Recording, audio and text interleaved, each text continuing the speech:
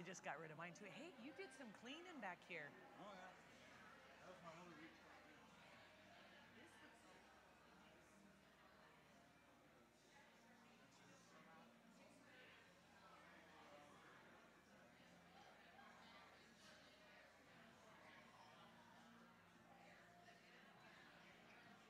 I don't know what I've got back there. Hey, if I give you my video to make a DVD on Friday, will that be soon enough to get it back for next week so I can show it to the kids, do you think? What time Friday? Well, I can have Leonard bring it to you. Oh, yeah. If I have it. I mean, I can have it done the same day. How long as I get. Well, I wanna finish kindergarten this week, and then next week I'll show it to them. Does that make sense? Yeah. Just let me know for sure when it's here. Okay. Okay.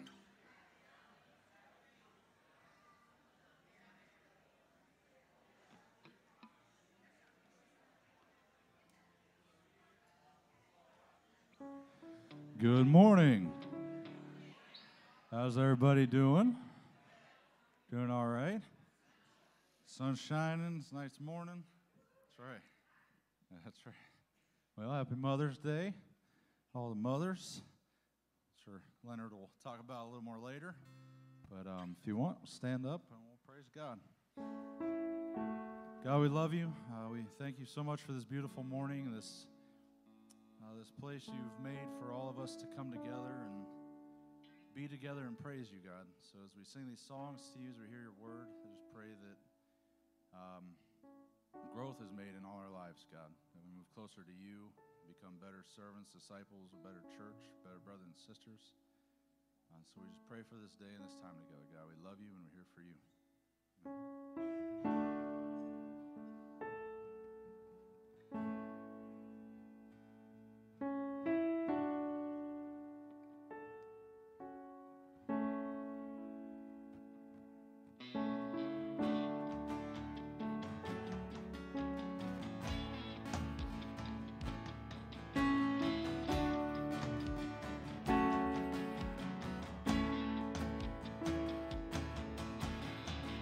Your love has rescued us. The cross delivered all our hearts from fear. Our hope is here. You came to make a way. Jesus, you came to raise the dead to life. Our song will rise. You reign in majesty. Before your throne we sing, holy, holy. Oh, great and mighty King, for all eternity we bow with heaven and sing, holy, holy.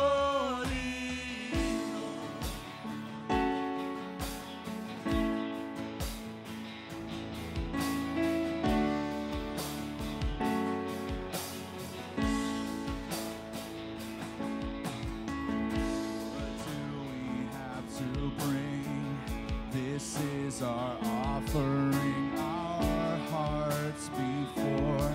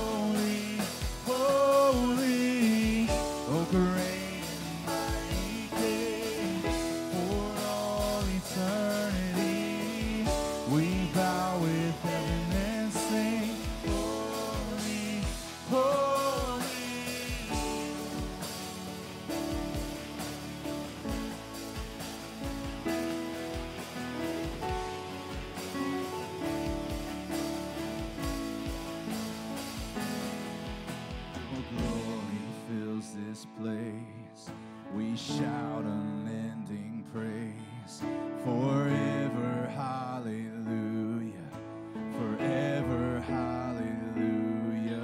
Your glory fills this place.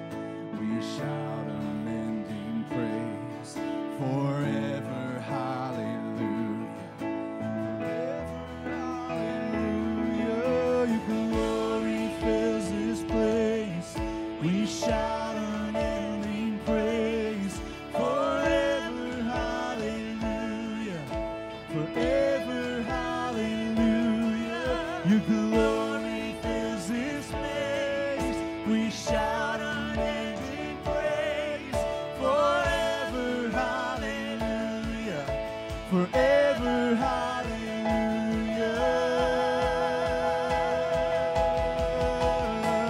Oh, great and mighty King, you reign in majesty.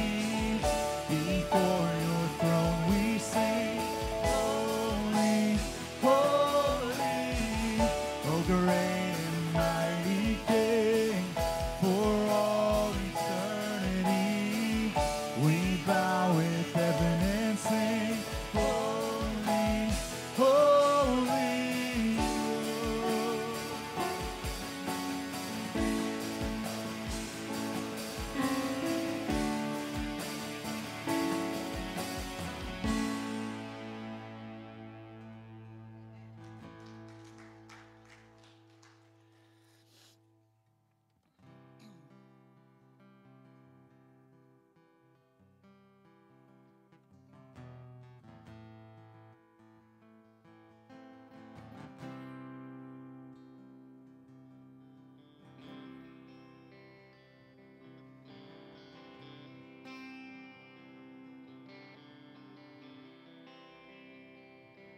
Christ the sure and steady anchor in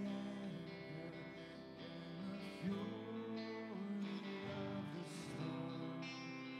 When the winds of doubt blow through me, then my sails have all been torn. In the suffering and sorrow, when my sinking hopes are few, I will hold fast to the anchor. It shall never be removed.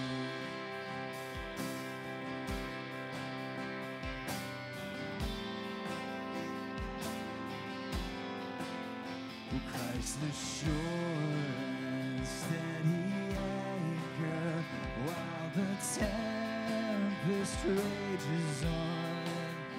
When temptation claims the battle and it seems the night has won, or deeper still then goes the anchor, though I justly stand accused, I will hold fast to the anchor. It shall never be removed.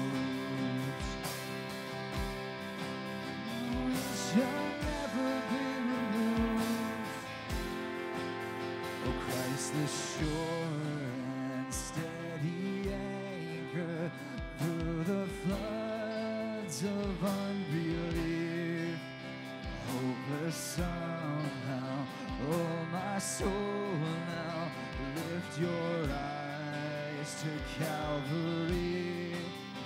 This my palace of assurance, see his love forever proved. All my hope is in the anchor, it shall never be removed. It shall never be removed.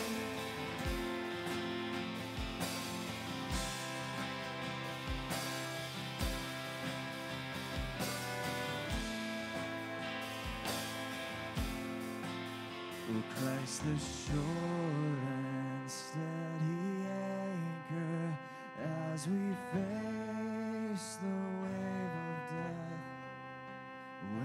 these trials give way to glory as we draw our final breath. We will cross that great horizon, clouds behind and life secure, and the calm will be the better for the storms that we endure. Christ the shore of our salvation, ever faithful, ever true. We will hold fast to the anchor, it shall never be removed. No, it shall never be removed.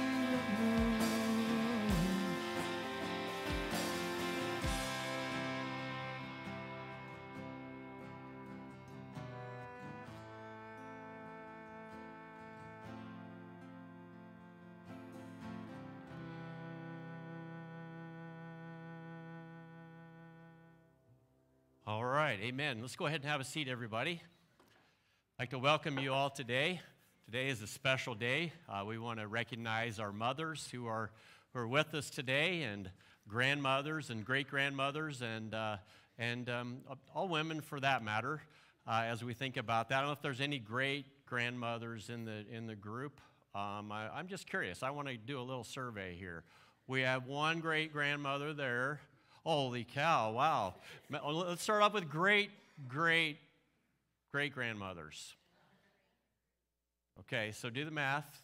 Any great-grandmothers? Any grandmothers who would say, I am great? Well, there we go, okay. All right, how about great-grandmothers? All right, back to that again. No? Great-grandmothers? Okay. Brian's grandmother, did you raise your hand back there? No, I didn't think so. Okay, so she's not claiming her grandson. Well, obviously there's an issue there, and we won't go into it. But just want to honor all of those who are enjoying this special day. God said, okay, you know what? Winter, stop already. We're gonna move on to spring. And isn't it nice to just go outside and just see the radiant beauty? I think that's God's way of just smiling on that beautiful sight of the other half of male and female. And it's certainly a joy to be together with you guys and just think about what that means as far as the significance, which we'll get into the message. But just wanted to let you know that we have something very special planned for not just our mothers, but for all women. Next week, as this sort of has developed, mothers were the initial thought, but we want to be inclusive in this. So next week we'll be gathering after church at 11. And if you haven't signed up yet, please do in the studio because we're going to have our women's tea. And Rachel's going to bring the message, and she's honing it and refining it and adjusting it and making it so that it will be just perfect. So looking forward to that, and hopefully y'all can make it so that we can just celebrate with intentionality that cohort of our people. And if you have a friend or anybody that you know that you'd like to bring along with you, we encourage that as well. So just again, if you have your message notes, you do want to hook your peepers on about, Brittany listed 8 things here. 8 activities. Let's just call this your list of chores. How about your honey-do list? Mom language for sure, or spouse language. We have a lot going on and some good things, and I want you to just pay attention to what each of these things are on this on the back of the message notes, because some of them apply to your life and some of them may not, but hopefully none of them will escape you, because we are coming out of the pandemic just swinging. We want to be alive as a church. We don't want to be just busy. We want to do things that actually intentionally follow the pathways that Jesus is unfolding for us so that we can connect with him and with each other on a deeper level.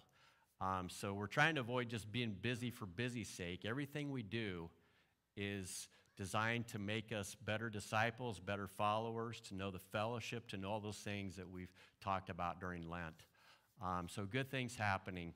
And then as we do that, I also wanted to do something a little bit different with prayer concerns today. I know we've been getting a lot of them. What I want to do is at the end of the service, I'm going to invite you, if you have a prayer concern, to meet myself or Rachel in the studio, and we're happy to pray for you guys and put down anything that you might have on your heart that we as a church can be praying for. So with that said, we're going to open up the message time just by going to the Lord. Would you bow with me? Our Lord Jesus, we know that you not only are the giver of life and breath, you are Lord over all. And yet, in the economy of how you've made things and put things in order, we know that our lives are first sourced from the very life-giving, nurturing presence of mothers who, in the miracle of creation, have played that key role in bringing us into the world and then attaching to us and enabling us to see life through the lens of love that we trust originally came from you. So, Father, we thank you for mothers and grandmothers and great-grandmothers and great-great-grandmothers and on and on. We just thank you for all the women who have gathered here today. And Lord, even as we think about them, we know that in our memory, some of us have mothers who are now with you, and we take joy in knowing that the struggle that they faced in life is no longer their burden.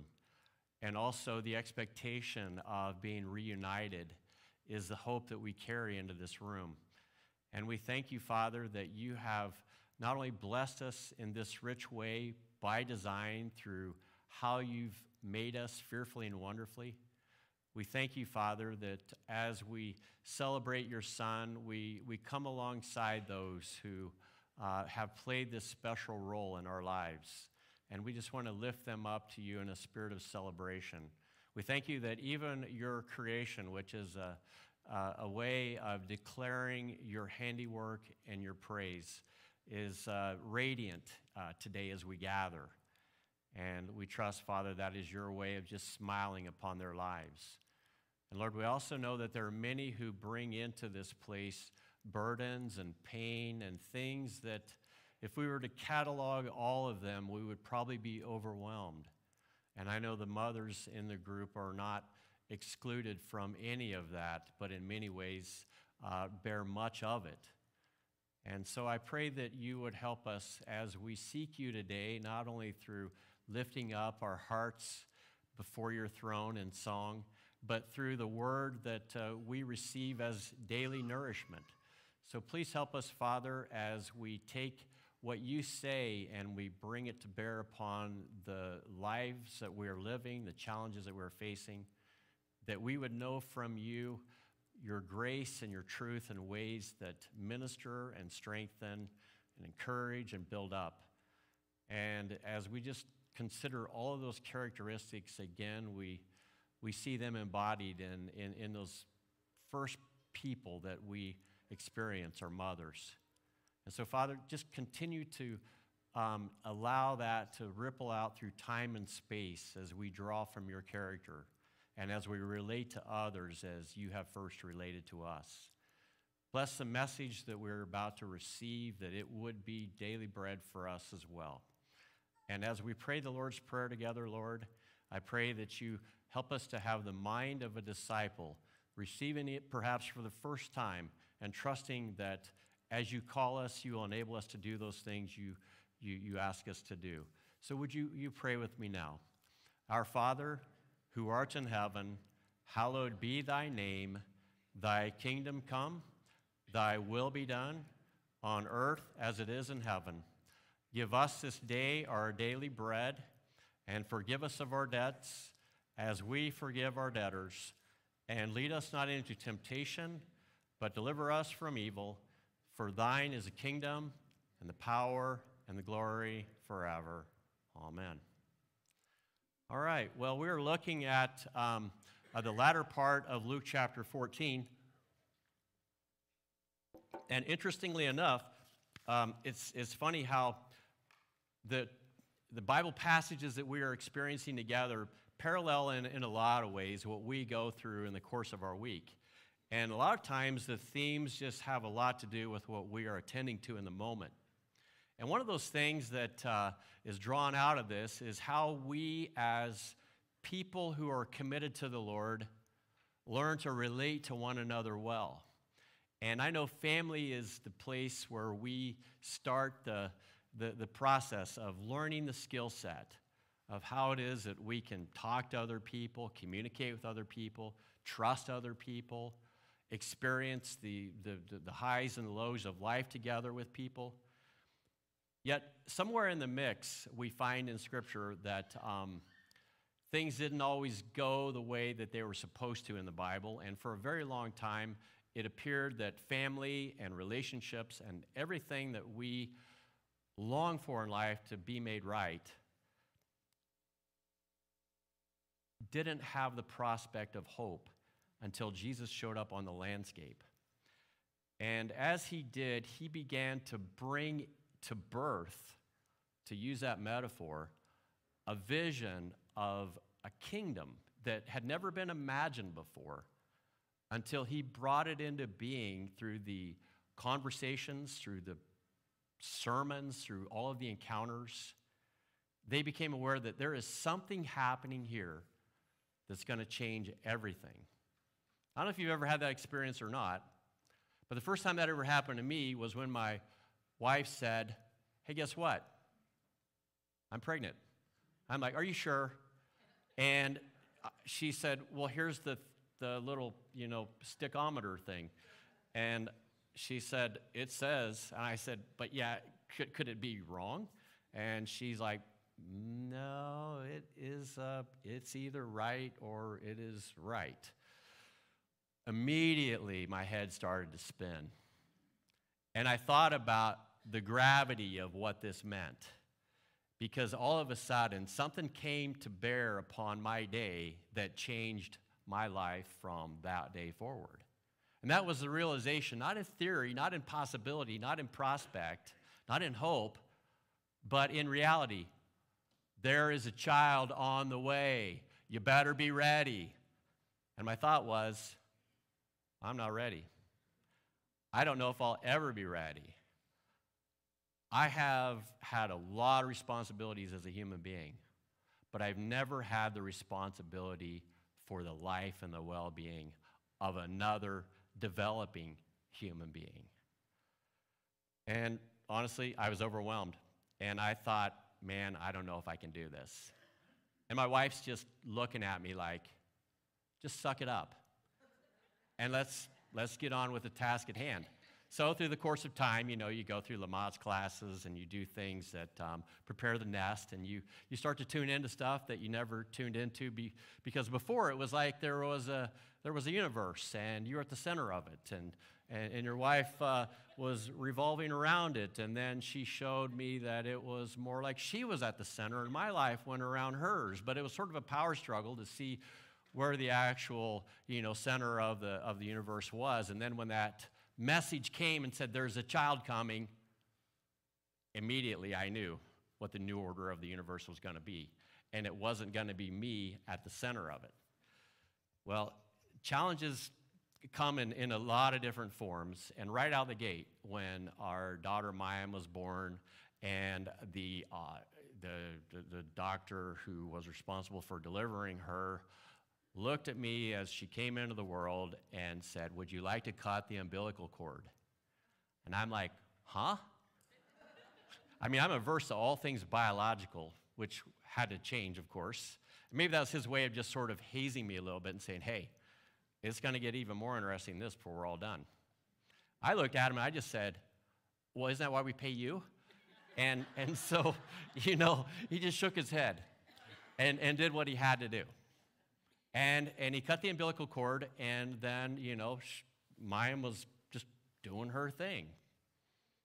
Not looking terribly great initially, but then she started to perk up and became beautiful.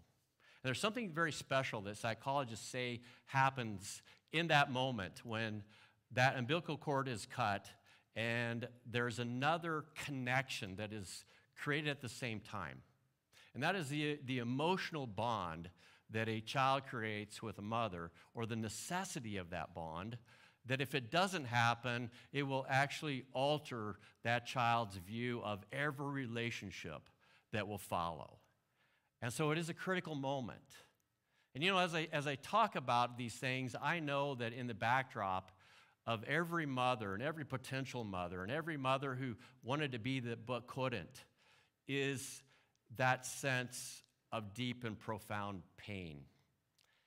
And we know that it goes all the way back to the garden. It wasn't God's intention, but there's something about living and trying to function in a broken world with relationships that are not working as well as they were by design supposed to.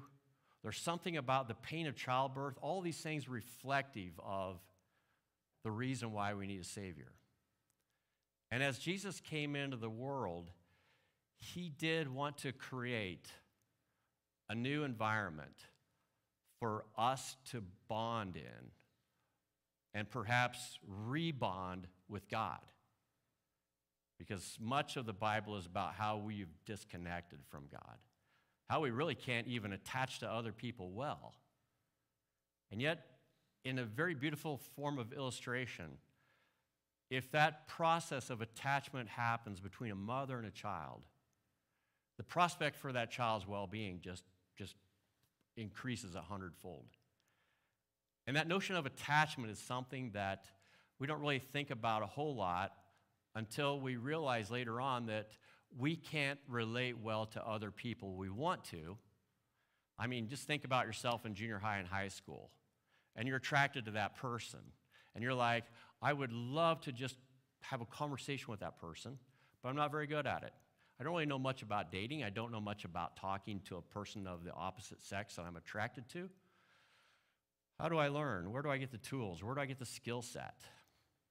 And what you find out is once you kind of develop that a little bit, then it gets even more complicated because then there are other expectations. Like, are you going to open the door for me? Or maybe because of the feminist class I went through, you don't open up that door for me. And then the confusion begins, and you're like, I don't know if I should do this or I shouldn't do this. And if you grew up in the sexual revolution, you know that there's a lot of signals that you get regarding who you're supposed to be as your own gender and how you're supposed to relate to people of other genders. And it's, at this point, it's at a state of such disarray and confusion that a lot of people are like, I'd love to date, but I don't even know where to begin. Don't even know how. Not even going to bother. And I know that when the Lord looks at that, he says, that is not my intent. My intent has always been for you to attach. But sin has had a way of undoing our identity, our sense of who we are. And it's had a way of redefining that along lines that don't work very well. And I have to be honest with you, if it wasn't for a praying grandmother, and I'm guessing a lot of times a praying mother, I wouldn't be here. Because there was a recognition that if that kid is going to make it, he needs help. And I suppose I'm not the only one. But what I appreciate now is where they themselves were drawing their help from. And in this case, it was the Lord. It was the realization that, yeah, there is a lot of brokenness. There is a lot of pain.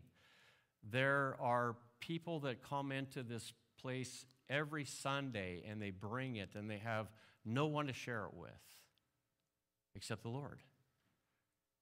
There are people who have come into this place and saying, I want to attach to my husband, but he's abusive.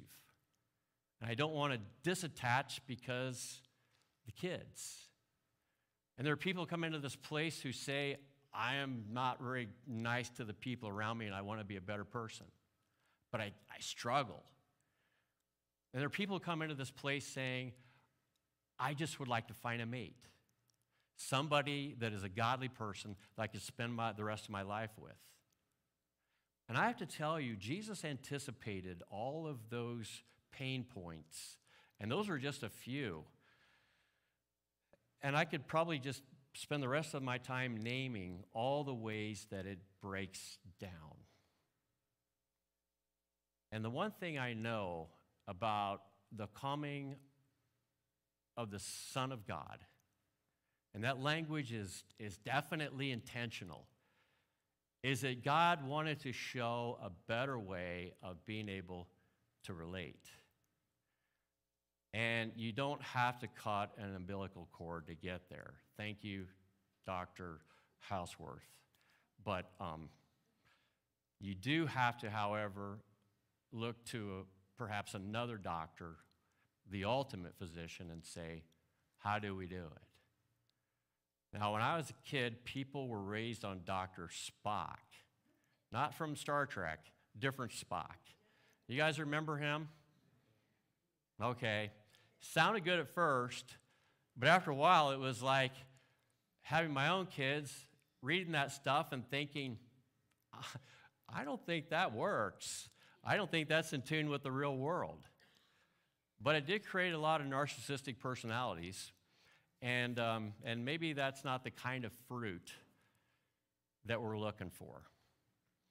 Now, when Jesus is showing up on the landscape, he's tackling a lot of social dilemmas. And a lot of them have to do with honor and shame. And when we talk about our own lives, we probably think more about shame than we do honor, perhaps.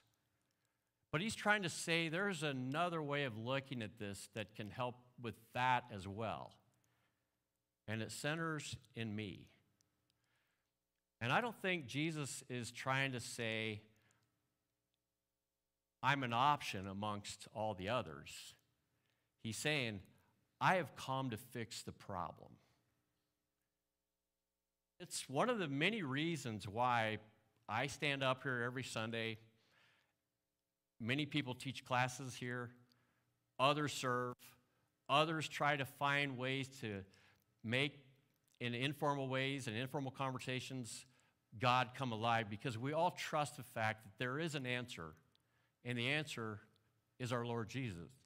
And as Jesus is taking the substance of our need, he's drawing not only from the resources from the Father, he's drawing from what he experienced as a child, as the son of a mother.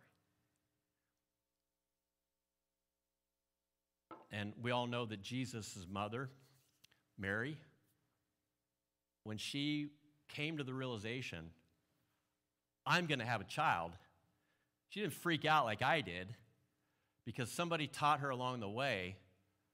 There are godly hopes and promises that are huge signposts to this moment, and you're at the center of this moment. And she just bursted forth in praise as we read in the book of Luke in chapter 2, the opening pages of how a mother looks at the appearance of the Messiah in our world as only a mother can. And in that beautiful expression,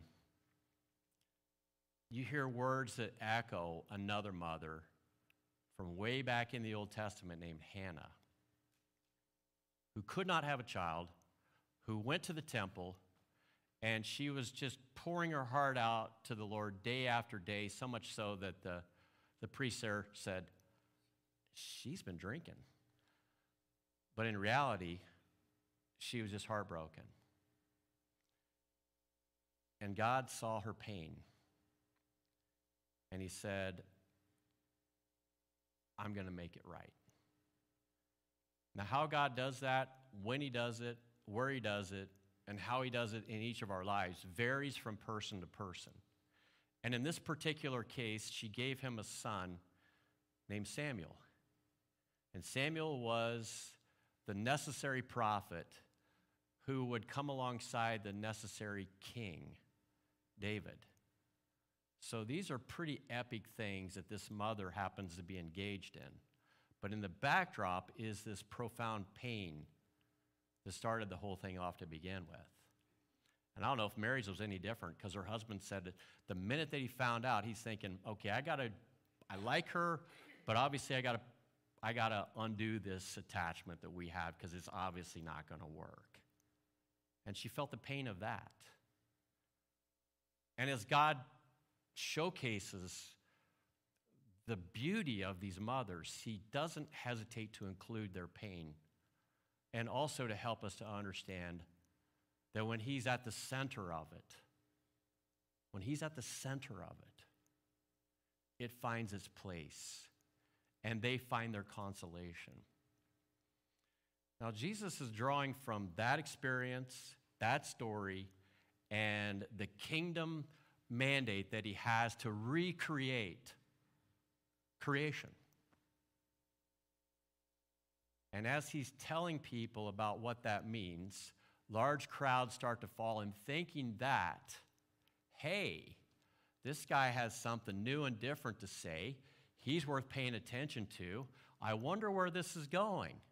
And as he's heading to Jerusalem, they start to kind of tag along, and there's sort of this parade. And Jesus could have looked backward and said, hey, look at all the people following me. But here's his concern. He wants those people to attach to God in the right way. And so the moment that they connect with him, he wants to make sure that the type of relationship that is being created there is the best kind possible.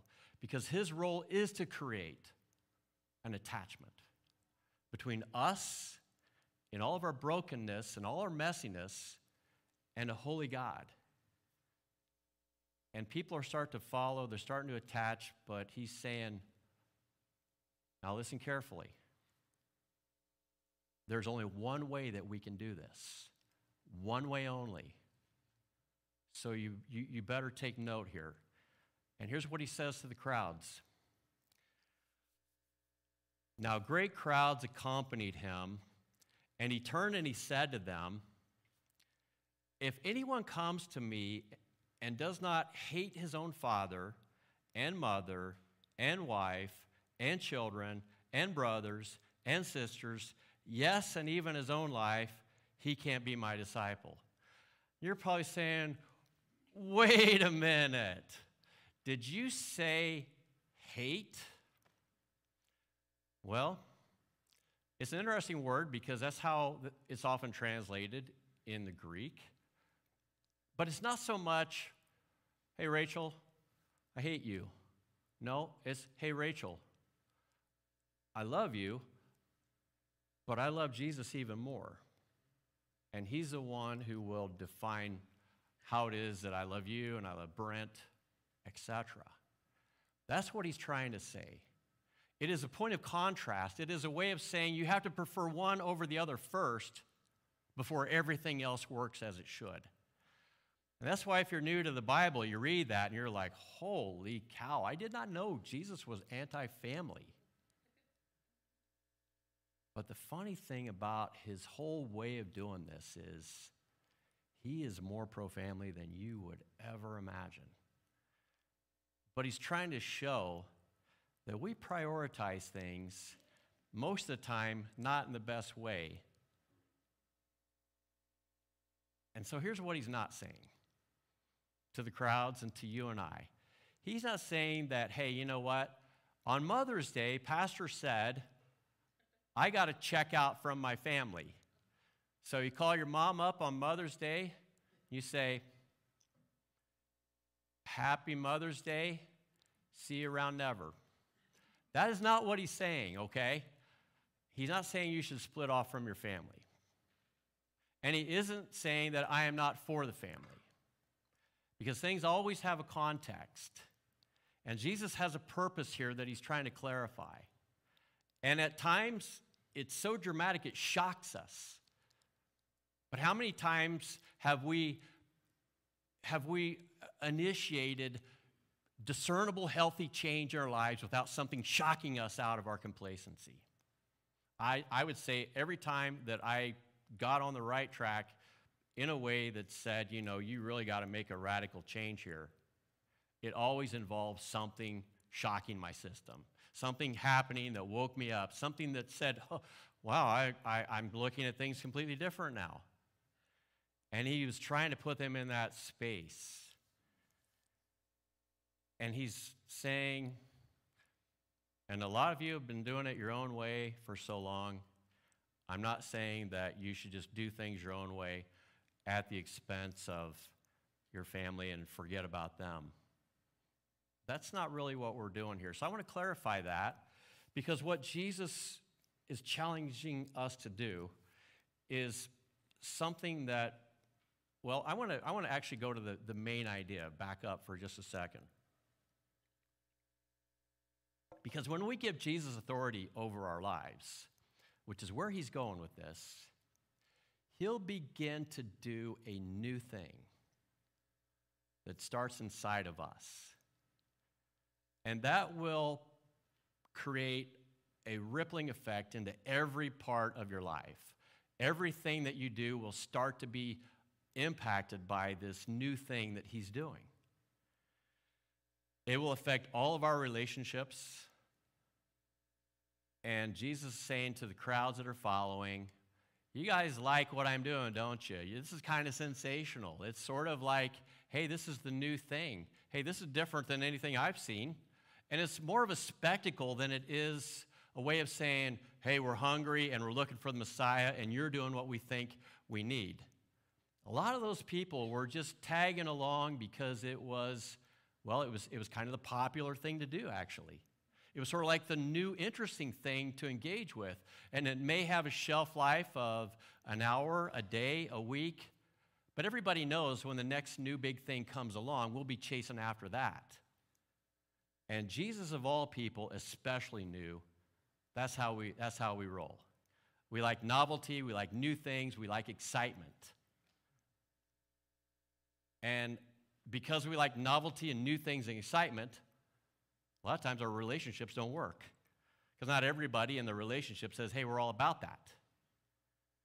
And so Jesus says we've got to change in a pretty dramatic way what is important to you. And so you better think about it carefully if you're going to come my way.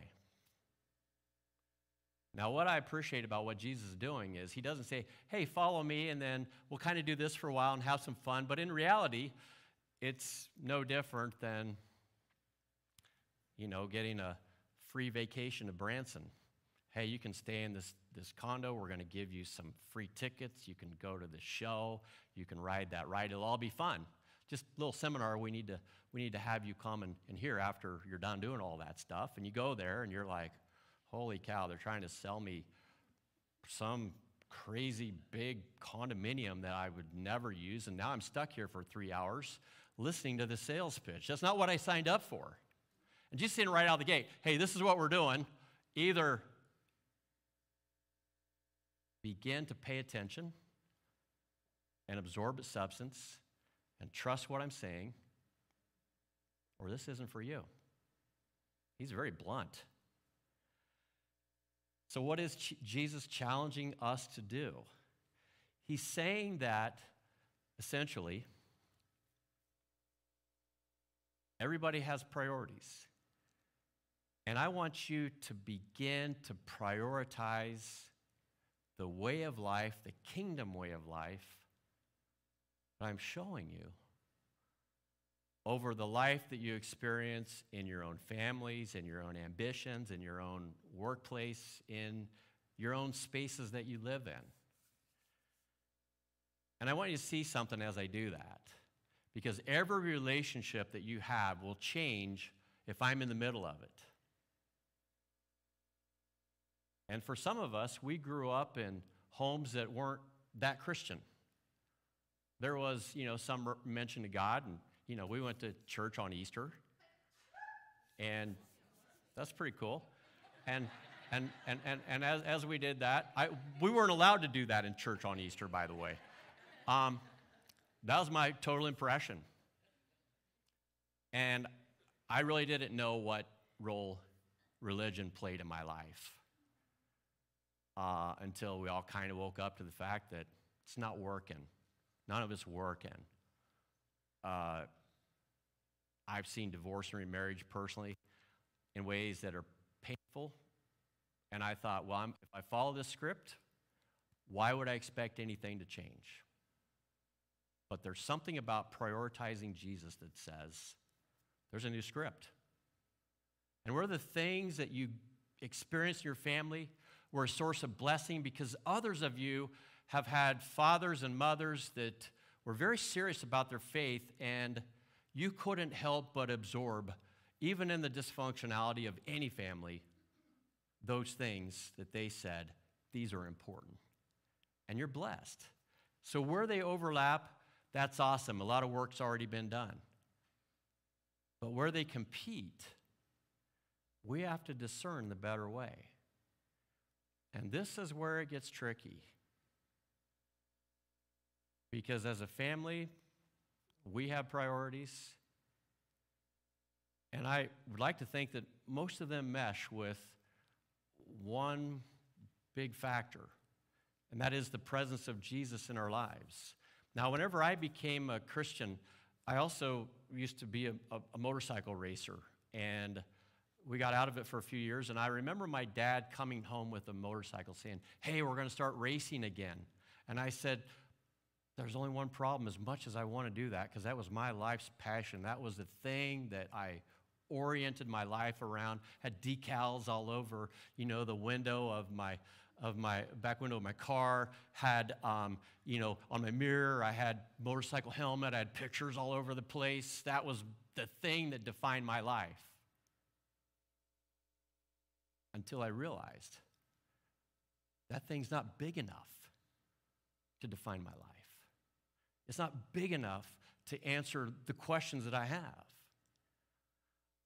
I mean, I had a Harley-Davidson repair manual, but it didn't have in the appendix, how is it that I relate to other people? How is it that I relate to somebody that I might make my spouse? It did not have that information. How is it that I can find a life that has moral coherence and spiritually integrated in a way that I'm a whole person? There's only one person, Jesus. And I had to tell my dad, Dad,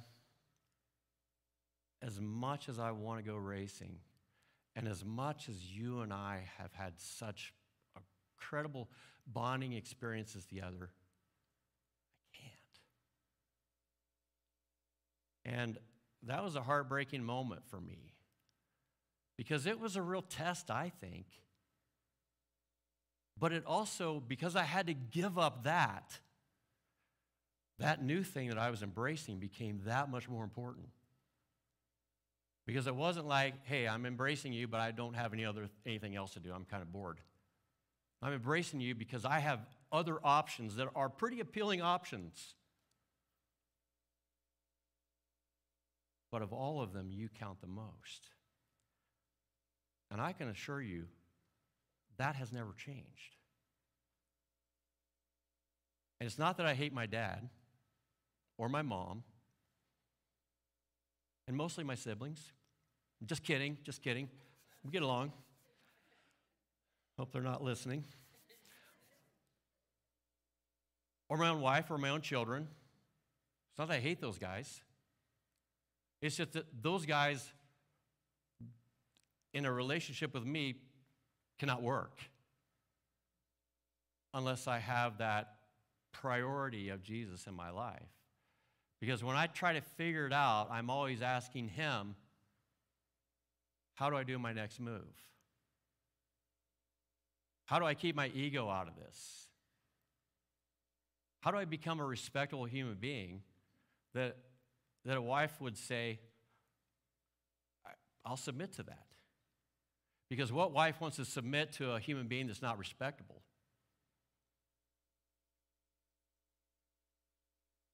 where do I learn respectability?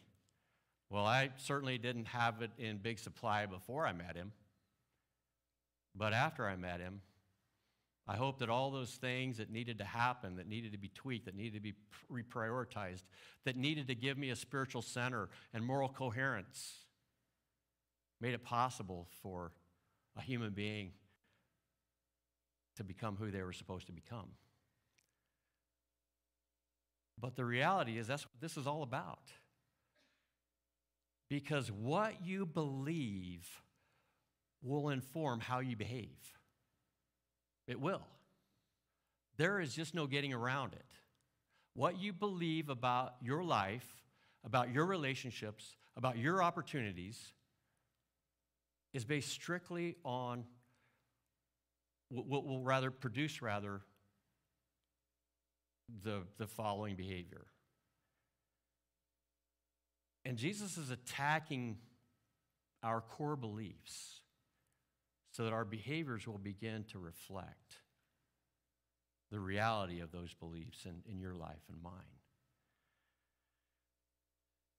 And there's just no way around it. If you don't feed on the Lord and His Word and things that do with church, you're going to feed on stuff out there. And it's going to tell you how you should believe regarding relationships, regarding your own priorities. And my guess is, chances are that belief will inform your behavior in such a way that it will start to break down again. Because if we're ever living in a moment where it's all about me, I don't know which moment we're looking at, but that seems to be pretty clear right now. And so there is a lot of, for lack of a better way, narcissism, criticism, skepticism, defensivism. And we're good at being critical. I mean, some of us, you'll go and you watch a football game or a basketball game, and then you'll be like, that guy dropped the ball, that guy's messed up, that guy, he should be traded. And you're making all these judgments while you're sitting on your couch, eating your bag of chips, saying, I could do that better. And the unreality of it all is just staggering. So a person drops the ball, and you're like, he's no good. But you also didn't see the fact that he was being hounded by Shaq O'Neal. Have you ever seen Shaquille O'Neal up close and personal? Hey, on TV is just enough for me. So could you imagine failing and him smacking you down? You'd be running and dropping the ball too. Some of you guys just drop your phone. And that's, your thing. It is so easy for us to get in that space where we look at the world through the lens of ourselves. Critical, judgmental, hostile, backstabbing. I'm not saying you guys. And when Jesus came, He said, I'm here to show compassion. Because this is a pretty messed up world with a pretty messed up Lord messing everybody up. And I'm here to save you from all of that. I'm here to show you, as a way of rescuing you, the God that you worship is a God in whose image you have been made from. We are all image bearers of a good God. And God isn't coming here saying you need to hate those people. He's just saying it doesn't work if you don't prioritize me. And we heard that story all the way back in the garden, didn't we? God made everything according to its kind and according to its purpose, and He said it's all laid out, it's all in order. If you just follow it, it'll work. And our response was, yeah, I'm going to try it my way for a while. And it didn't work, and it broke down. And God said, just forget them. No, He said, I'm in a relationship with the Father, Son, and Holy Spirit together. They were supposed to be in a relationship with us together. And by design, it was supposed to work, and the relationships were supposed to be healthy and good. Our God is a relational God. He understands relationships better than Dr. Phil, Oprah, I don't know, Dr. Oz. I'll just throw some doctors in there. But Dr. Seuss, Dr. Spock,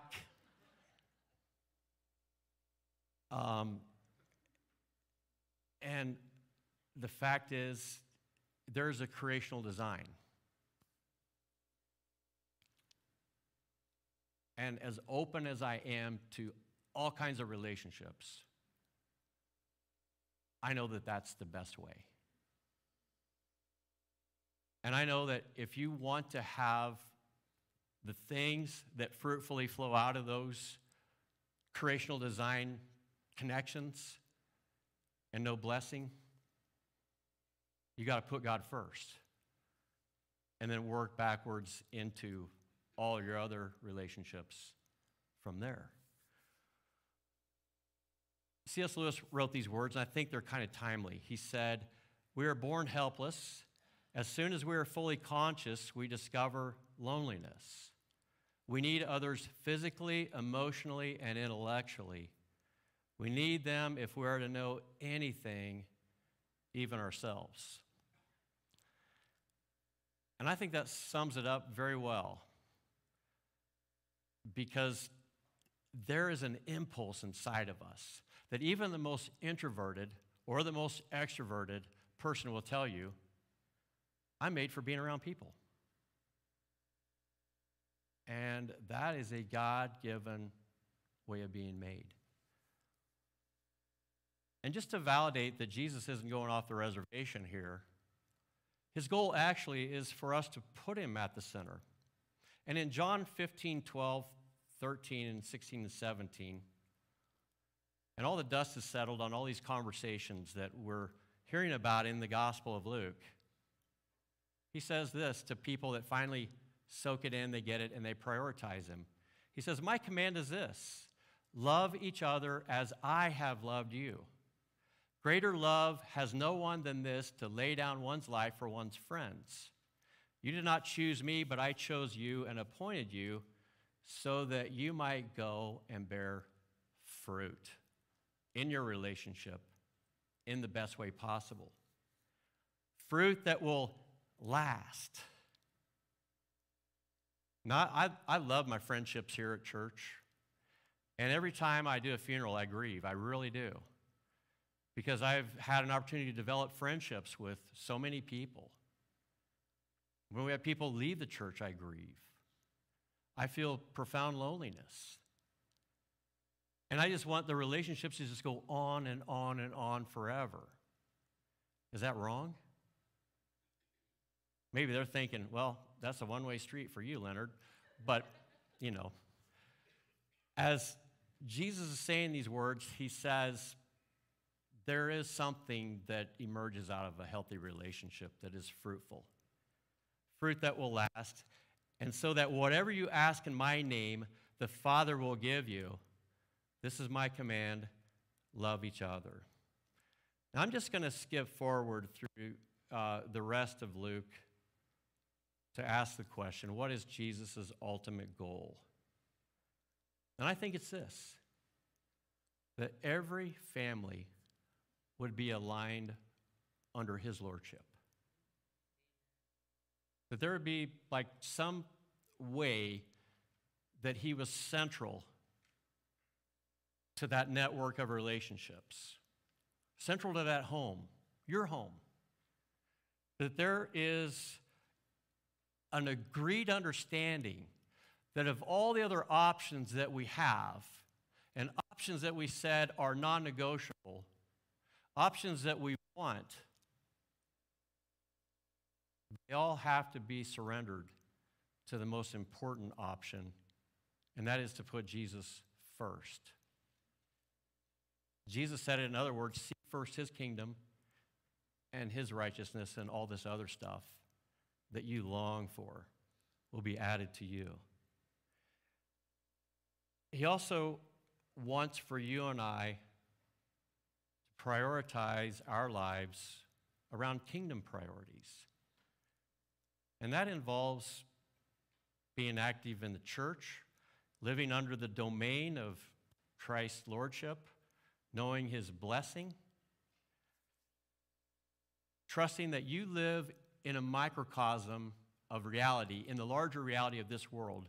That microcosm, which the goal is to expand it to where it's completely enveloping the whole earth, that microcosm is life, not in the US of A, but life first and foremost in his kingdom. As your king and mine, as your Lord and mine. And I'm not perfect at following him, and my relationships still have a lot of work to do. But I do know this: he's never let me down.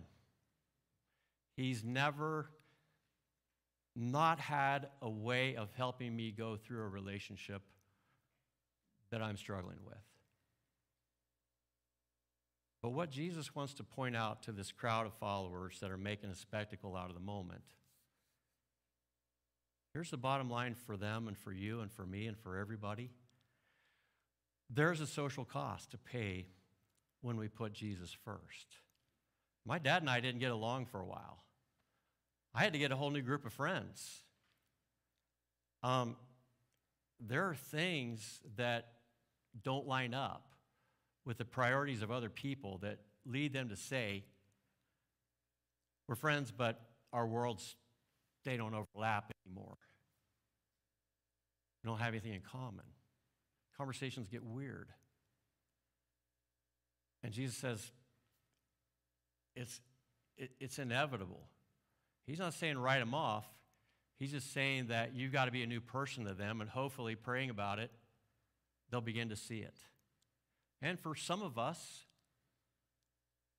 I have a couple of friends that are in the ministry that said when I became a pastor, we like you, but not like that. It's weird. The kingdom has a way of surfacing the dysfunctionality of life apart from the Lord to such a degree that we start asking the question, maybe Jesus has an answer. And once we start to find all the things that he has brought to bear in his life for us,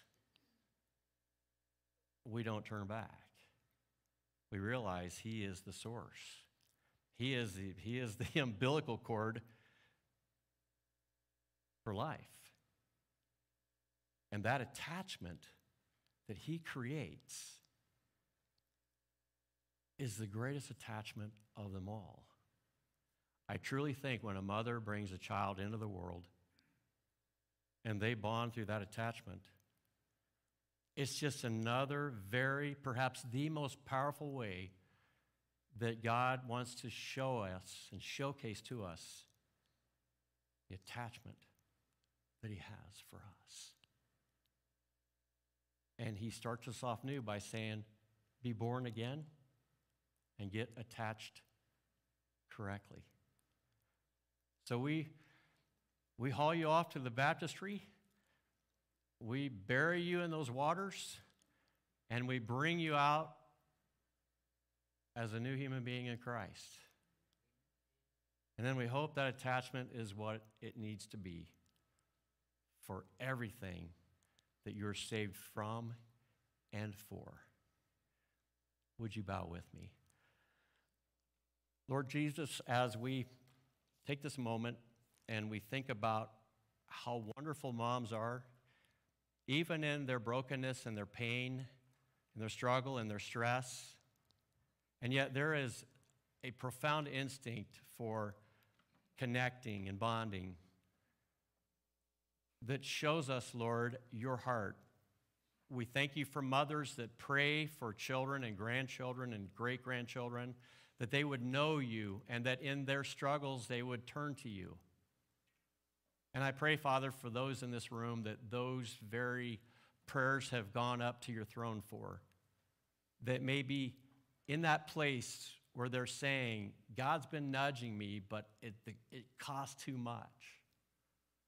I pray, Father, that you would just break down that wall and that stronghold and just draw us into that space where we capture that new vision for that new thing that I know you will do in whatever life, whoever we are in this room,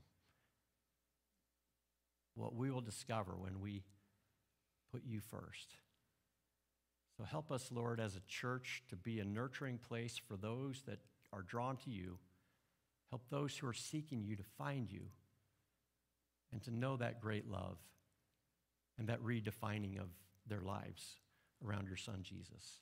We thank you, Lord, in Jesus' name. Amen.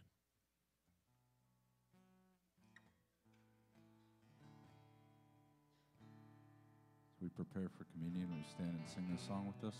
It's an act of submission.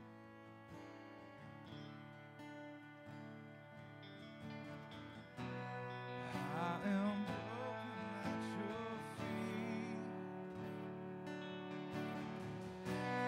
Like an alabaster jar. Every piece of who I am laid before your majesty. And I will bow my life at your feet, at your feet. And my lips, so lost for words, will kiss your feet, kiss your feet.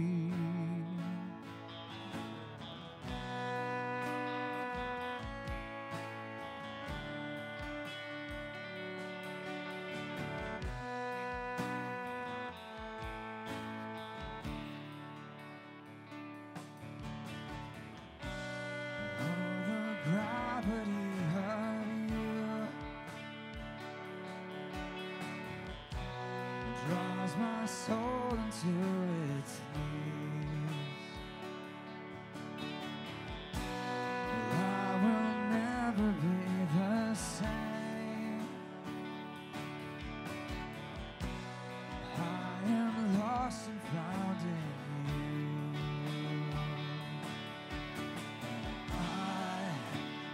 Bow my life at your feet, at your feet.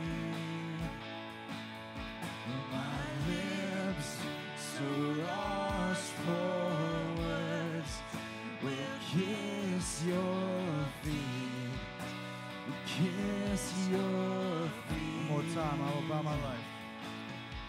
And I will bow my life at your feet, at your feet. My lips, so lost for words, will kiss your feet, kiss your feet.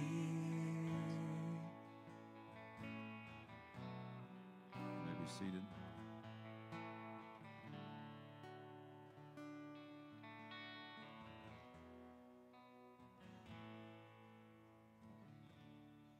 Start to prepare your communion. If you will bow and join me.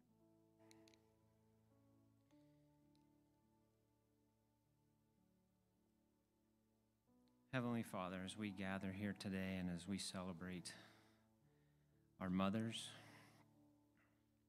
as we celebrate the sunshine, the book of Luke, and the foundational words that Leonard is sharing with us, we now gather at your table. your foundation, your death, your burial, and your resurrection. I just pray now that as we take these emblems, the bread, your body, and this juice, your shed blood for us, your ultimate sacrifice, your love for us, I just pray that you bless these to our bodies and give us strength to help us set our priorities straight and to love one another. In your Son's name we pray. Amen.